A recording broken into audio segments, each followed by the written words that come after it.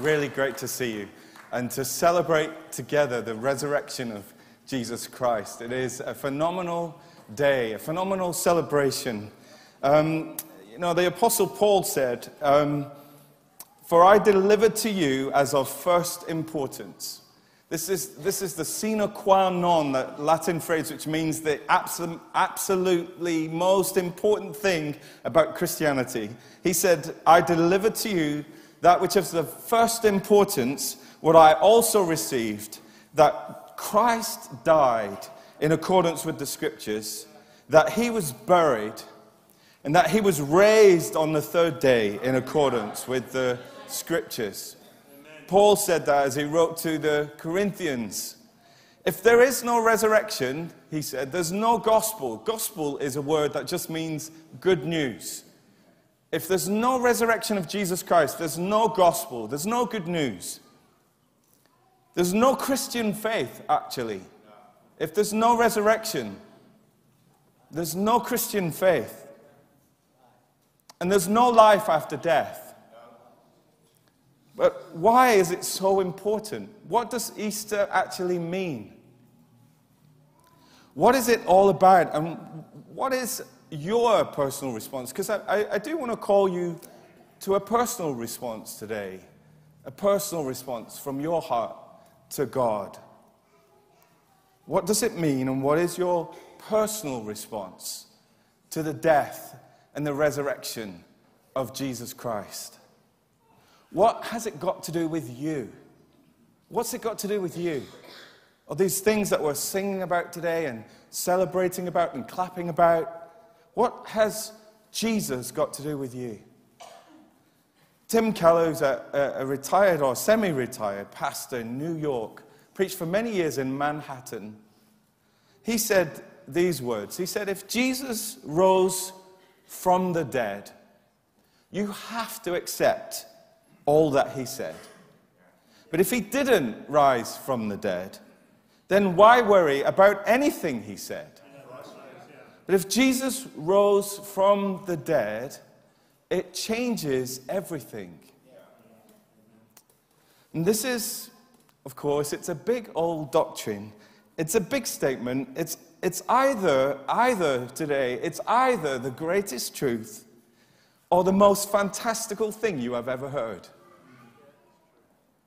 If it's true that Jesus rose from the dead, it demands a response from us, a personal response. But if it's not true, you must dismiss it. You must dismiss Easter. And you must dismiss Christ. And you must dismiss Christianity.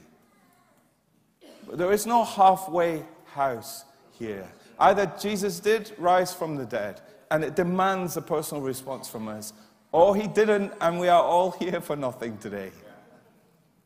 This morning, I want to challenge you to think about your response to the resurrection.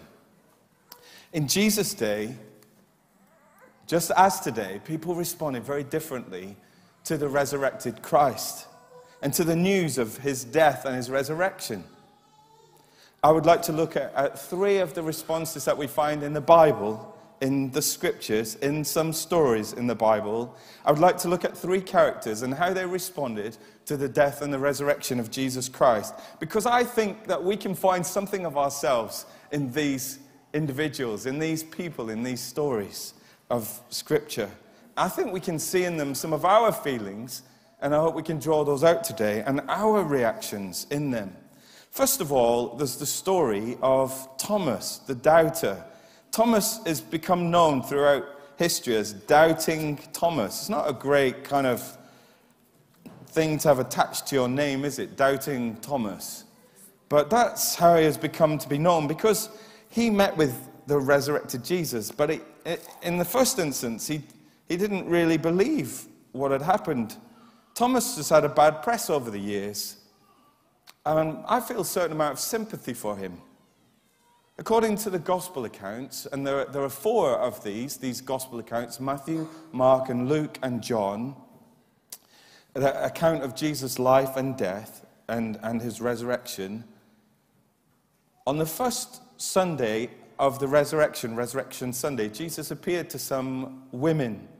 And he appeared to Peter and to John. And he appeared to a couple walking to the little town of Emmaus. And to 10 of the apostles. But Thomas missed it all. Thomas missed out all of these appearances of Jesus. And his is the kind of doubt that maybe is in your heart, that springs from hurt and from disappointment. He didn't want to be duped. He had believed that Jesus was the Messiah, the one that was to be sent by God to save humanity. Thomas had been one of those people that had believed that. He had opened himself up to everything that Jesus had to say. And for him, it had ended in a bitter disappointment and a deep dose of doubt. Thomas was very much of the school, I'll believe it when I see it. Maybe that's you today. So as the other disciples and the followers of Jesus tell him, Thomas, we have seen the risen Christ. We've seen him. His response is one of considerable skepticism, which I don't think is a response that is dissimilar to many people today. You may have seen a double. Or maybe in your grief, you saw an apparition. Maybe his twin, maybe a ghost. Maybe it's a psychological phenomenon of grief that you're experiencing in thinking that you've seen the resurrected Jesus. So I won't believe it, Thomas said. I won't believe it's actually Jesus because I saw him die on the cross.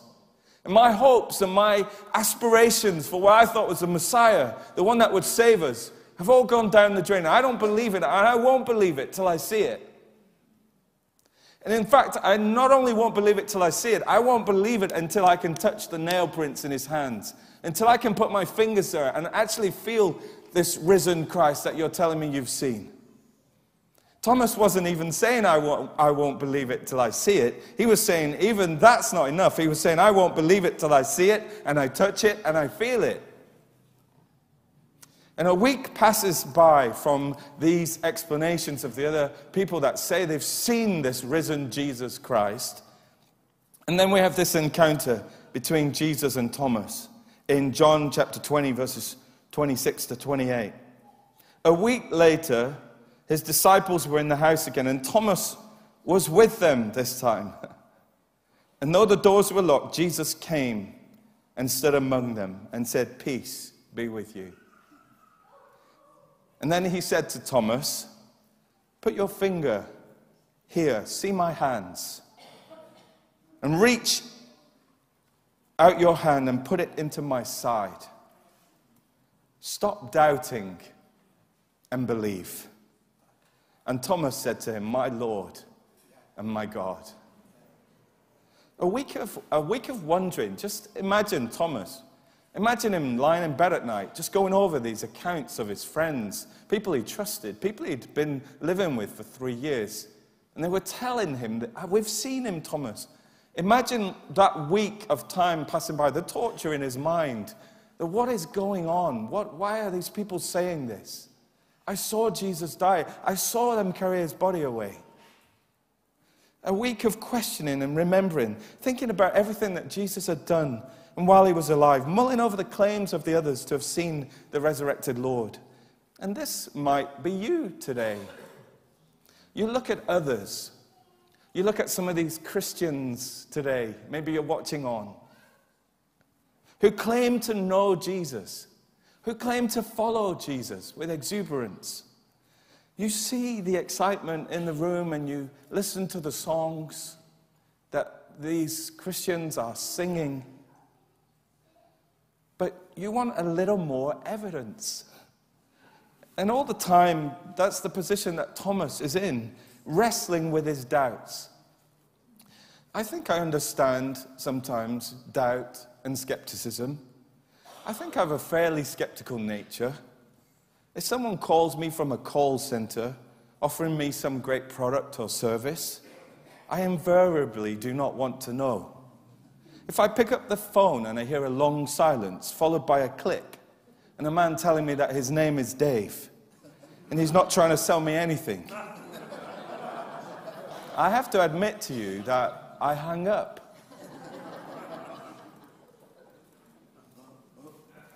I delete unsolicited emails. I don't click on links. I don't read circulars. I don't like cold callers. I'm not on Facebook. I'm skeptical about so-called experts. And I find certain things that are done in the name of Christianity and Christ distasteful and incredible. Literally not believable, and sometimes just plain stupid. Sometimes I wrestle with doubts and questions. I have a lot of questions that I want to ask God when I see him. But as the German-born theologian Paul Tillich said, doubt is not the opposite of faith. Doubt is an element of faith. Or to put it in a slightly more colloquial way for you non-theologians, doubt is the ants in the pants of faith. It gets you wriggling and it gets you moving. So Thomas, doubting, skeptical Thomas, finds himself, after a week of thinking and questioning, in front of Jesus. He gets to touch the nail prints, and he gets to put his hand in Jesus' side. And seeing the risen Jesus before him, he draws the only conclusion that he can draw. He falls to his knees and he says, "You are my Lord, and you are my God." And Jesus' response comes straight to us this morning. "Because you have seen me, you have believed. Blessed are those who have not seen me and yet have believed." Amen. And that's many of us in this room today. We're not physically with our eyes, we have not physically seen the risen Christ, but we have believed in the risen Christ. Amen. And he overcomes our doubts and he gifts us faith. Maybe you can understand Thomas. I think I can. Maybe you are this morning a doubter. And you are skeptical, and you are not sure you believe everyone else's report about Jesus. How will you respond to Jesus? And the challenge that he gives to each one of us to believe, even though you do not physically see him. I think the gift of Jesus and God to Thomas is faith. And I would today, and I wish today, that God would gift you faith. Because even this belief in the risen Christ is a gift.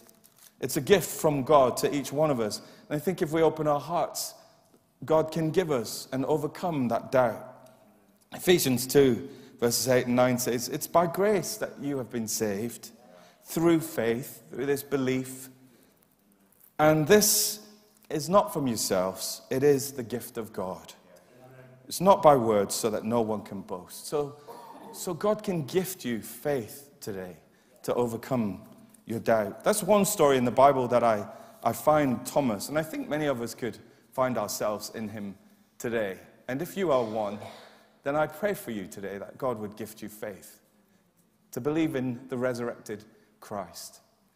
And the second person I think of as a story that represents probably many of us is a person called Cleopas. And I think Cleopas is disillusioned.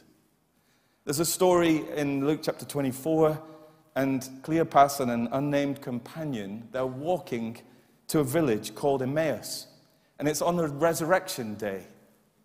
And as they're walking, they're discussing everything that's happened. They've been followers of Jesus, this Jesus that has now been crucified. And as they're walking from Jerusalem to Emmaus, they're talking about things. And Cleopas is disillusioned, disappointed. And Jesus, we read in the story in Luke, begins to walk alongside them. The risen Jesus begins to walk alongside these two people. But they don't recognize him for some reason. Perhaps his appearance has changed somewhat.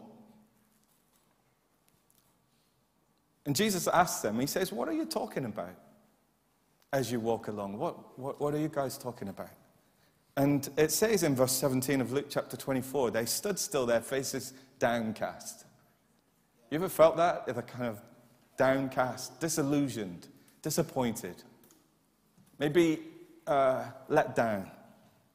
They had hoped, in verse 21 we read, they had hoped that they were going to see the one who was going to redeem Israel. They too, they were hoping that this was going to be Jesus, the Savior, the Messiah, the one that was going to come, the one that the Israelites had been waiting for. And so their faces were downcast because they had hoped that he would be the one that would save them and redeem them. And things had not turned out the way that they had expected. In verses 25 to 27 of Luke chapter 24, Jesus challenges them and their unbelief and their disappointment. And we read of that story as he walks alongside them. He begins to explain to them everything that happened in the scriptures, everything that must happen to fulfill the promises and the prophecies about the Messiah. And it was a Bible study of all Bible studies as Jesus walked them through from the Old Testament right through to the present day and everything that must happen and was said about the Messiah, the law and the prophets. And there is, sometimes in life, there's a bigger picture and you may not understand it in your life. All you see is your part, your page, your story. And you know the environments that you have moved in and the experiences that you have had of church and of Jesus Christ. And maybe they have disappointed you. Maybe people in church have disappointed you. Maybe church leaders have disappointed you. Maybe your experience of church has not been a good one and you have left feeling disillusioned and disappointed and downcast. Because once you believed or once you followed or once you walked amongst these people, but now somehow not so much. Maybe along the way, things have not turned out the way that you expected them to. Maybe you are left seeking to understand. And yet you're left with a downcast face and a disillusioned heart. And I think the gift that is given to these people on this day is the gift of revelation. Revelation from Scripture that Jesus opens up to them. Revelation from the Bible. And direct revelation because all of a sudden, as they sit with him and as they break bread, they recognize him. Their eyes are opened and in a moment, all of that disillusionment seeps from their hearts. The disappointment, the dejection, the things didn't turn out the way we thought they were going to turn out. Because in a moment, they're looking into the eyes of Jesus, the resurrected Christ. And in a moment, they re-encounter the risen Christ. The one that they have followed, the one that they have known, the one that they have eaten with previously. And here they sit and break bread with him again. And it can be like that for us. For you, the very moment, this very moment, Jesus knows where you are. Perhaps you're wandering along the road. Perhaps you're disappointed, dejected. Perhaps you're disappointed in church or the things that you've previously experienced. He knows the state of your soul, even in this crowded room and across this nation and throughout the world. He knows the state of your soul. And whatever our state, he still meets us in his own person, framed in the beautiful context of his word, the scriptures. Amen. And I think God's gift this morning to the disillusioned is a fresh gift of revelation and hope. Amen. And I hope that he will give that to you today. That perhaps again you would see him afresh, the risen Christ. Look him in the eyes. See his love for you. And know that he knows the state of your soul, wherever you are, and however far you have wandered. I think there are those amongst us today, and within earshot of these words, that would associate with Cleopas, disillusioned, somewhat dejected, downcast. And there's room for you today, and I think God's gift to you that I would pray for you is the gift of revelation, the gift of opening your heart and seeing afresh the love of Jesus for you. And one final character, one final story in the Bible, another character that we might find ourselves in, see ourselves in a response to the resurrection. Because you remember I said at the start that if this is true, it demands a response. If it's not, you can dismiss it out of hand. You can dismiss Christianity out of hand. You can dismiss faith out of hand. Because if the resurrection doesn't stand, then Christianity doesn't stand. But if it is true, it demands a response. Amen. And the third person that I think many of us would find ourselves in is Peter the denier. Peter the denier. In John 21, we read of a story where Jesus comes, the resurrected Christ comes, and he makes a fire of charcoal on the beach, on the shore of the Sea of Galilee, and the men are fishing, and Peter is there also. And the charcoal fire is reminiscent of the charcoal fire that Peter stood in front of in the courtyard of the high priest as he denied Jesus 3 times, because the people around Peter, as he stood there waiting for Jesus to be judged and executed, said, "Weren't you one of them? Aren't you a Galilean? Isn't that accent? Aren't you one of those followers of Jesus?" And previously Jesus had said, "Peter, you're going to deny me 3 times before the cock crows. You're going to deny that you ever knew me." And Peter said, "I'll never deny you, Lord. I'll always follow you. I'll follow you to death. I'll never let you down, God." And maybe some of us have made those kind of promises. "I'll always follow you. I'll always be right behind you, God. I'll never let you down." And Peter had made those heartfelt promises, and yet he had found in a moment of fear, in a moment of failure, he had found that in front of a charcoal fire, he denied Jesus just as Jesus said he would. And we find in John chapter 21, Jesus coming back to Peter, the denier, Peter the failure, Peter the one that had messed up, the one that had walked away, the one that had run away from Jesus. And he asked him a question to restore him, and he asked him 3 times to match each of the 3 denials. And each time Jesus said, "Peter, do you love me?"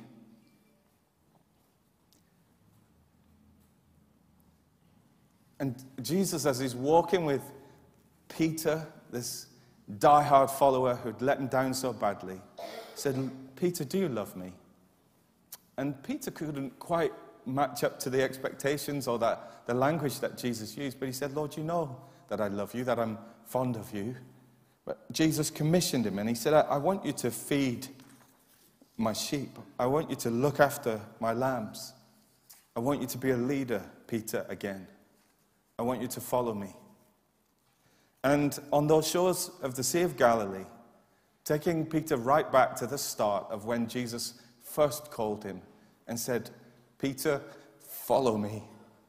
And in those early days when he'd had so much joy and so much kind of youthful fervor, he finds himself older, a little bit wiser, having walked through the fires of failure, and hearing the words coming out of Jesus' mouth again, "Follow me."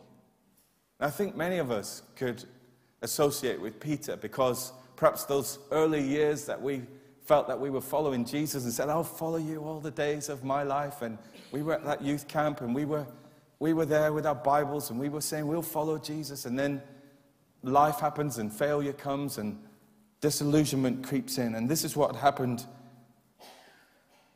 to Peter. And Peter had said in Luke chapter 12, verse 9, "But whoever disowns me before others will be disowned before the angels of God." And Peter denied Jesus before men. His just desert would be perdition, to be disowned in heaven. But Jesus' answer and response to Peter is one of forgiveness and grace. Have you ever turned your back on God? Have you ever wandered away from the faith of your childhood or your youth?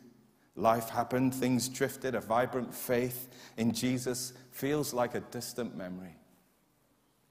Perhaps you can find yourself in Peter's camp. Peter the denier.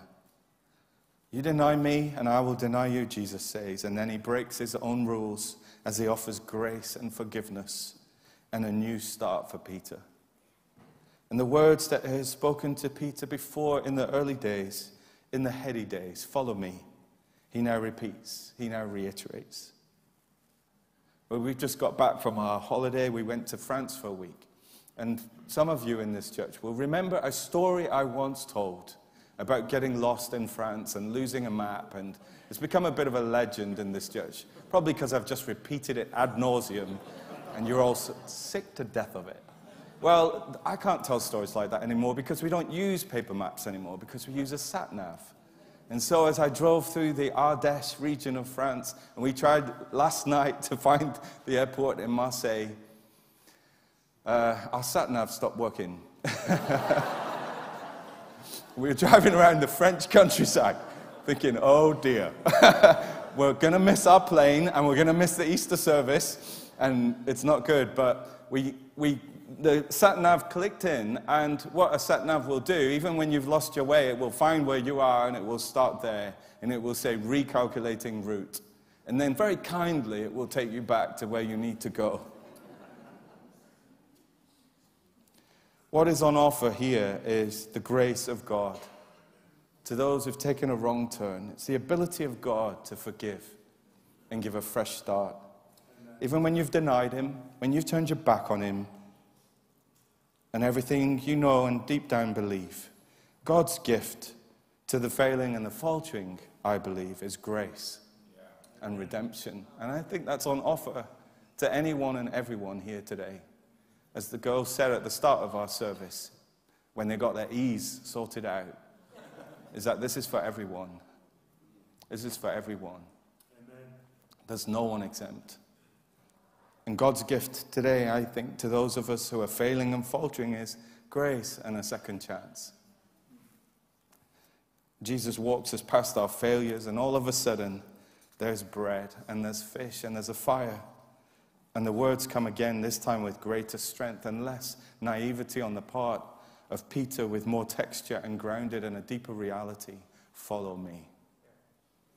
Maybe when we started out, we were full of youthful excitement and vigor and faith. I will never leave you, Jesus. I will never not follow you. I will give my life for you. And then we get hit for 6 by death and disillusionment and our own weaknesses and failings, and we walk and we wonder and we run in the opposite direction. But Jesus, the risen Jesus, having conquered sin and death, comes to us after our denials and our wanderings. After it all, he comes to us and he looks at us and he asks us if we love him. And deep down we know that we still love God. And we really do love God. And though we have been mad at him for a while, he calls us again, follow me. This was the cry of the prophet Hosea to a wayward people. Come, let us return to the Lord. He has torn us to pieces, but he will heal us. He has injured us, but he will bind up our wounds. After 2 days, he will revive us. And on the 3rd day, he will restore us, that we may live in his presence. Amen. The resurrection of Jesus that we're talking about and singing about today and telling the children about is a meaty, massive, momentous doctrine. It's at the very, very heart of Christianity. John Stott said Christianity is at heart a resurrection religion. The resurrection is also personal to you and to me. In the 3 characters of Thomas, doubting Thomas, disillusioned Cleopas, and denying Peter, we see direct responses to the resurrection of Jesus from someone who's full of doubt, someone who feels dejected and disillusioned, to someone who has denied Jesus. But all of them were radically changed following an encounter with the risen Jesus Christ. Amen. And my prayer today is that you will experience the same. That if you need a gift of faith, that God will give that to you today, because it is a gift. If you need your doubts overcoming, that God will give you belief and faith in your heart. That God will give you revelation of himself afresh if you are disillusioned and feeling lost and far from the faith of your youth. And for those who've wondered, that God will gift this morning the gift of grace and the gift of redemption. And we can together, each one of us, celebrate the resurrected Christ.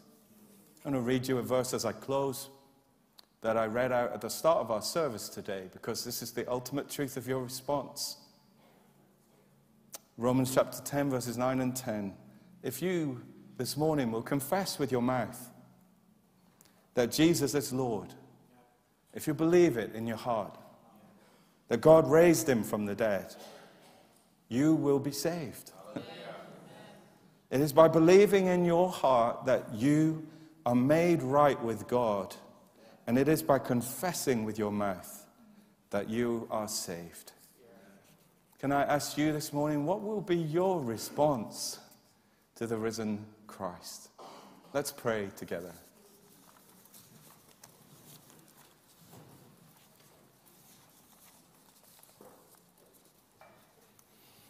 I'm going to lead you through a prayer, and I'm going to lead you through a prayer for each of those things. If you're someone this morning that feels that you need the gift of faith, then you can ask God for that. Just ask him.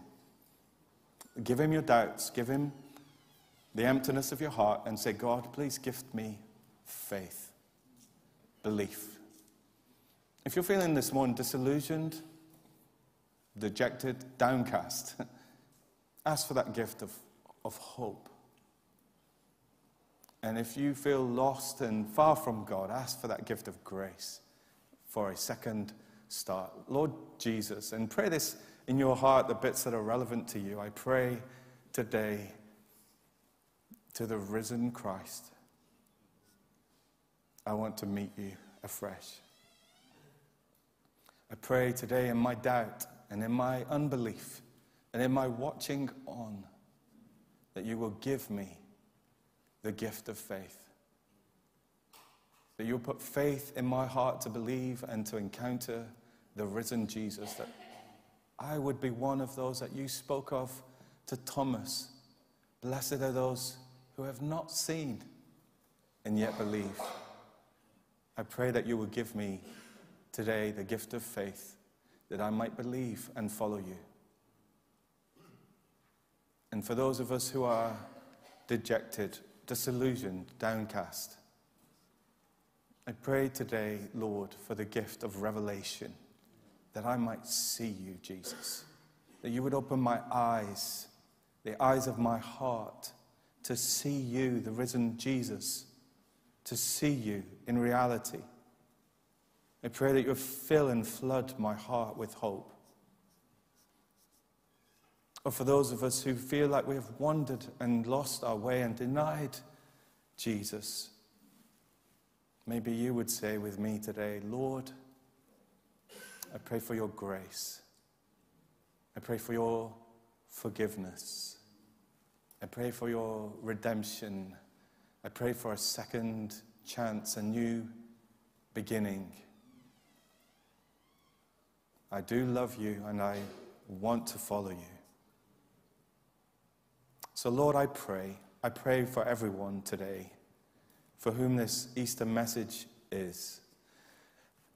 I pray, Lord, that you would open our ears, our eyes, and our hearts to respond to the risen Jesus Christ.